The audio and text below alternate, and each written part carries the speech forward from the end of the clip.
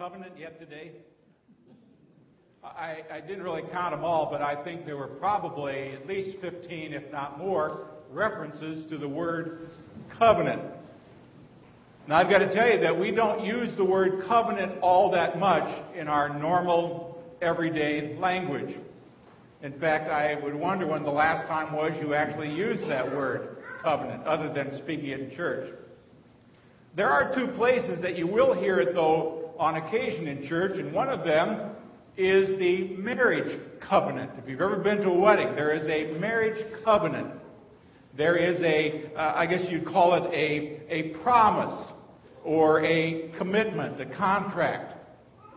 And if you're also here on a Communion Sunday, we talk about a covenant, that this is the New Testament, this is the new covenant, this is the new commitment, this is the new promise.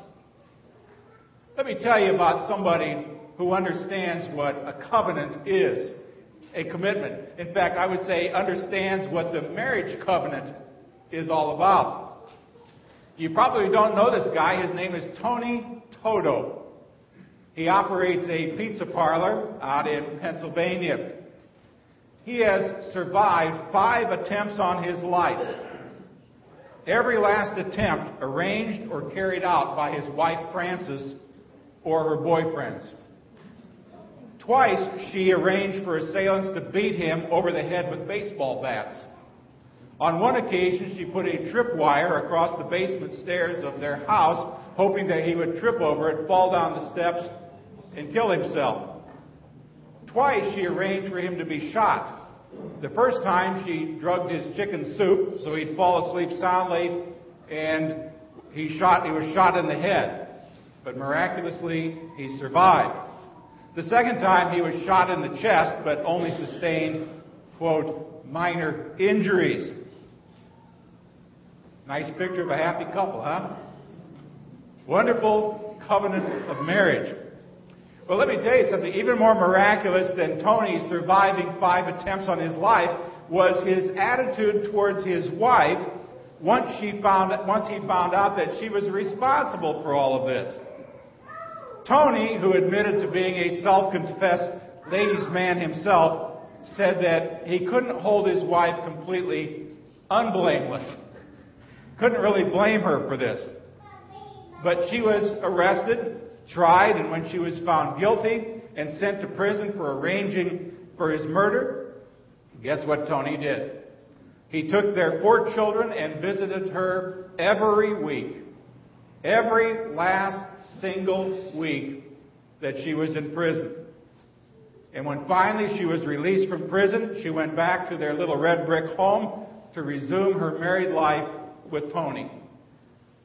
And with his arm around her, this is what Tony said, quote, "We're more in love now than ever before.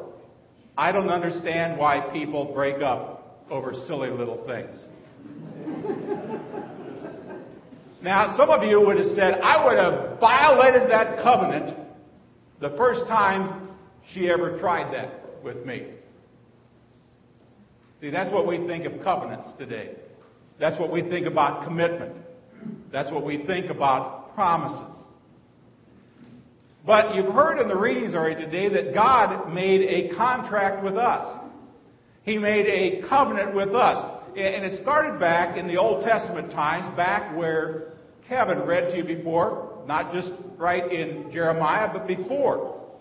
And then, after a period of time, he offered the people a new contract, a new covenant, because this one, he said, was going to be even better than the first one. The old covenant, we've talked about this in past messages, was centered around the law of Moses, the 10 Commandments. The new covenant was going to be centered all around Jesus. In Hebrews 8:6, it says the new covenant is a better covenant because it was founded on better promises. Now, centuries before Jesus ever showed up on the face of this earth, God told his people about this new covenant that he'd made with them. He said, in effect, this is the kind of God I will be for you. And his new covenant that he makes with us is better for at least a couple of reasons. One, the new covenant is not based on law. thou shalt not, that kind of stuff. But rather, it's based on grace. We're going to talk a little bit more about that in a moment. Second, that new covenant wasn't made with just one nation living in one little small part of the world. This new covenant was made for every last person, all races, all nations, the entire world. Now, I want you to understand something important. The fact that God comes out with a brand new covenant with us tells us something about the nature of God. He made this new covenant, this new contract with the human race, even though they couldn't keep the old one. He says in verse 32 of our text today, they broke my covenant, though I was a husband to them. Kind of takes you back to that marriage covenant before. God said, I was a husband to them. They were my bride, but they broke that covenant.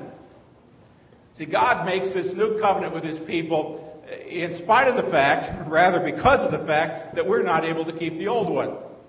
Now today we're going to take a closer look at God's commitment, God's covenant, or God's contract, or God's promise with the human race. And in the words that Kevin read to you before from Jeremiah 31, it talks about exactly the kind of God that God will be for us. And these are important things, I think, for us to remember as we live out our lives. Here's the very first thing He says. He says, I am a God you can believe in. There's a lot of stuff today that you can't really believe. I do this every once in a while. I'll open up Fox News and I'll read a headline. And I'll read something about politics. Then what I do is I go over to CNN and read the same story. And then I might go to MSNBC and read the same story. And guess what? They're all different. You don't know who to believe. You don't know what to believe. But God says, I am a God that you can believe in. Jeremiah says God tells us our relationship with Him is a personal matter. The foundation of our relationship with God is not built on our political connection. You don't have a connection with God because God somehow turns out to be libertarian or Democrat or Republican or whatever. It has nothing to do with racial heritage. You can't say, oh, rats, wasn't Jesus a Jew? I'm a German. It has nothing to do except it's built on our faith. And in very much the same way, our relationship to God is not built on church membership. It's a personal matter. It's a matter of the heart. And see, the most important thing about this relationship between us and God, as far as God is concerned, is not that we go through certain rituals, follow certain liturgies or follow certain church traditions, not that we were born in a certain family, even not that we go to church, every Sunday. The important thing to God is that we have a personal, heart-deep relationship with Him. And there are a couple of aspects of this heart relationship that we need to talk about. And here's that first aspect. And it's that God has given us an internal compass. An internal compass so that we might know Him personally. It's kind of like a personal GPS. As we head to Angola, Louisiana later today, via Natchez, Mississippi, we'll punch that stuff into the GPS and it'll take us where we need to go. That's because some of us are directionally challenged. Some of you would not be able to find home after church without a GPS or somebody else telling you where to go. So God says, you don't really know where to go. I'm going to put an internal compass in you so that you can know me. Verse 33, I will put my law in their minds and I will write it in their hearts. Now, to a certain extent, everybody's got this internal compass. Everybody's got this internal GPS. We all kind of know right from wrong. Every society, every culture in the 6,000 years of recorded history or so has had a concept of good and evil, right and wrong. And you have an understanding of right and wrong in your life, an understanding that goes kind of beyond cultural mores, laws of society. That's because the law of God is written in your heart. Now, in this new covenant, God takes the internal compass a step further. He gives us the Holy Spirit to live in our heart and to guide us in the way of truth. Now, that's a true GPS. When you got the Holy Spirit in you, and you're going to follow His leading, that little voice, turn right in 100 yards, you follow the Holy Spirit's leading, He's going to take you where you need to go. Well, think about what Jesus had to say about the Holy Spirit. John 14, verse 17. You know Him, for He lives with you and will be with you. John 16:8. When He comes, He will convict the world of guilt in regard to sin and righteousness and judgment. John 16. When He, the Spirit of truth, comes, He will guide you in all the truth. So in this new covenant that God has built for us, God gives us this internal compass so that we may know Him personally and have a relationship with Him that's based solely on faith. But there's a second aspect of this heart-deep relationship, and it's that God has given us direct access as well. An internal compass, but also direct access. Now, there are still some people today who think that God has this kind of hierarchy of access to Him. They somehow think that priests and popes and bishops and preachers somehow live on a higher level and have a better connection to the Almighty. I kind of think sometimes that's why some people don't pray, but they'll always call the pastor to pray. It's because the pastor somehow has a hotline to Jesus. Well, my connection to the Almighty is no different than your connection. There are even some religions, there are even some denominations that are built on the idea that you cannot approach God on your own, that you've got to use a mediator in order to get to Him. The Catholic Church for many years has always taught that you approach through the Virgin Mary. You gain access to Jesus through His mama. Okay? I'm not sure how you handle that because my Bible says something slightly different. In 1 Timothy 2:5, it says there is only one mediator between God and man, and that is the man, Christ Jesus. There's only one way to do this. Through Jesus, we've got immediate and direct access to God.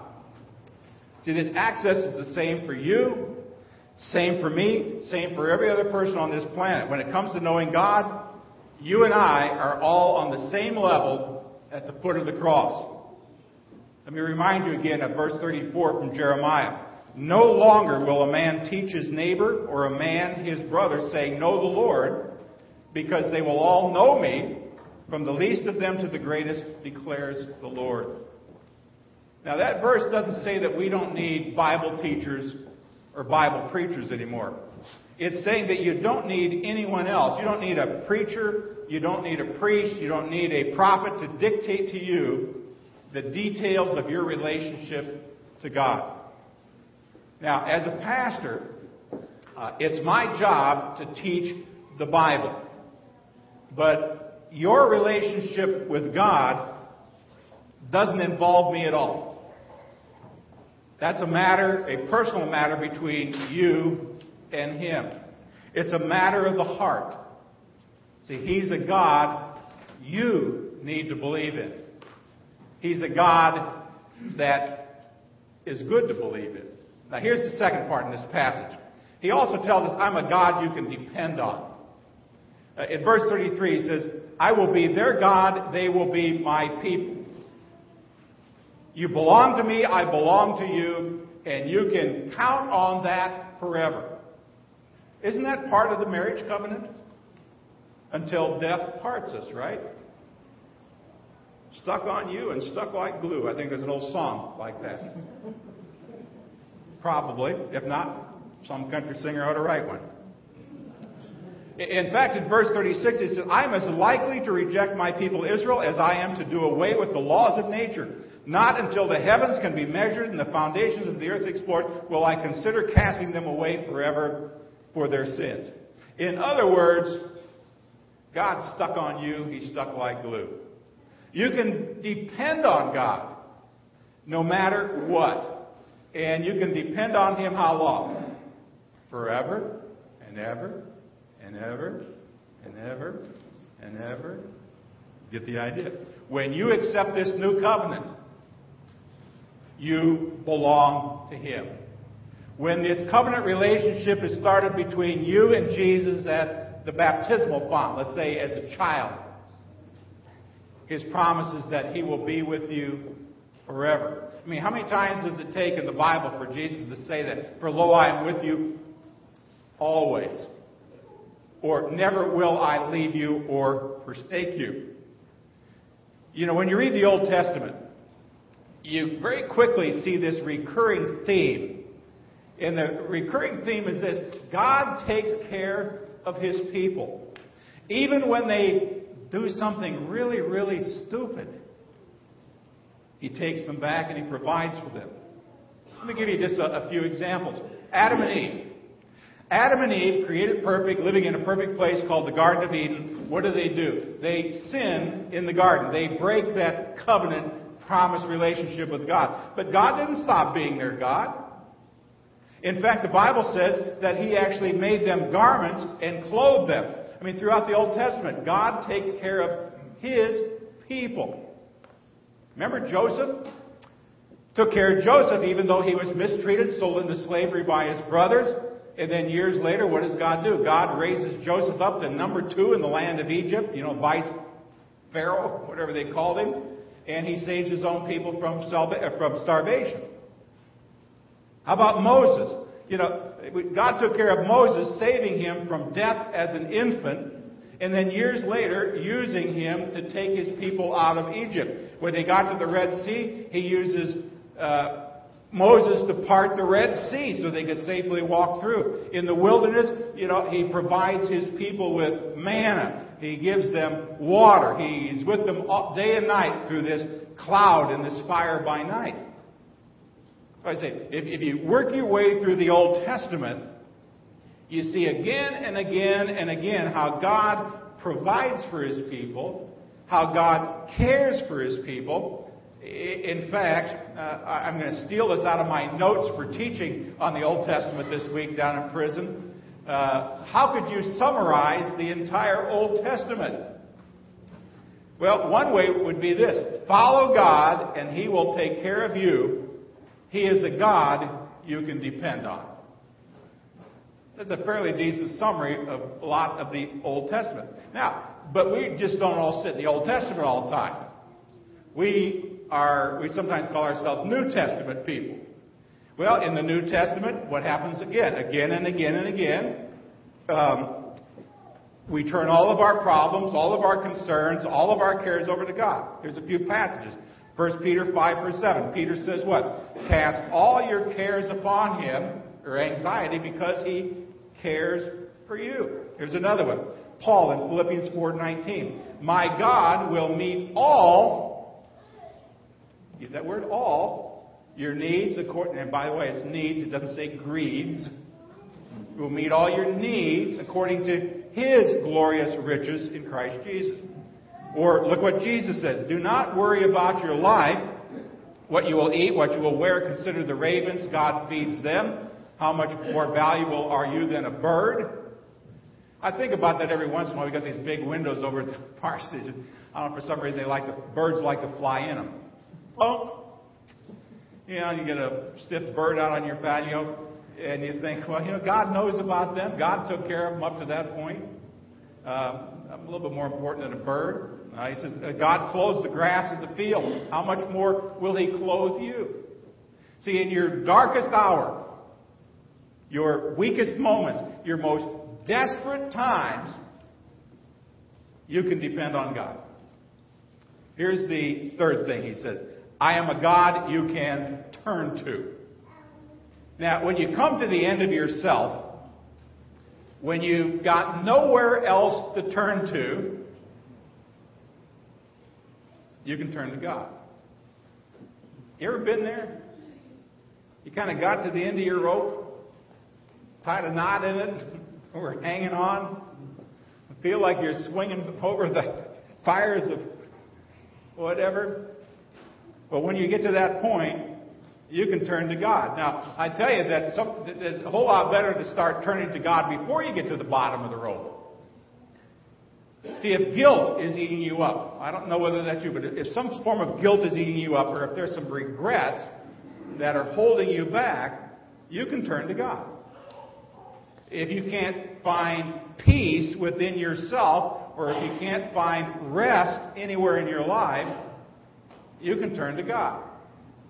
If you have failed once, or twice, or 1,000 times, you can turn to God. And guess what? He will never turn away. You will never burn your bridge with God. Verse 34 says, "For I will forgive their wickedness and will remember their sins no more." Now, if you take a look at these words like wickedness and sin, I like looking these up in the original language because there are different words for sin and things. And, sin basically, the Greek word is amartia. It means to miss the mark. And it's like if you ever take archery in high school. I used to teach archery when I was a PE teacher in high school. You put out those straw things and teach them how to string their bow and everything. And you tell them how to stand, and you get the thing out there and you pull. And if they don't hit the bullseye, they have sinned. They have missed the mark. You know the most dangerous place for a teacher to stand? I should tell you. You know where the safest place is for a teacher to stand in archery class? In front of the target. If you don't believe that, I had a girl one time, I was standing behind her, and she actually shot me in the chest with the arrow. It just kind of tumbled right over her head and hit me. I said, wait a minute, I'm going to go stand down by the target. Wickedness is another word for sin. We don't use that word very much. Parents, when's the last time you referred to your child as a wicked little dude? Wicked means crooked like a snake. Devious, cunning, conniving. And so you've got two different levels of sin here. He says, but I will forgive your deviousness, your dark side, your snakiness. And I will remember no more the times when you missed the mark. So God's got them all covered. We've got words like trespass, which means you just kind of end up in the wrong place at the wrong time. This is the new covenant that God's made with you and me, with all of us. He sent His Son into the world, John 3, if you get after John 3:16, He said, I sent His Son into the world not to condemn the world, but to save it. When Jesus begins His ministry on earth, He heads to where? Bethany beyond the Jordan. And as He is walking down to the Jordan, John the Baptist sees Him, points at Him, and what does he say? Behold the Lamb of God who takes away the sins of the world. See, that's what Jesus did. Jesus paid the price for your sin.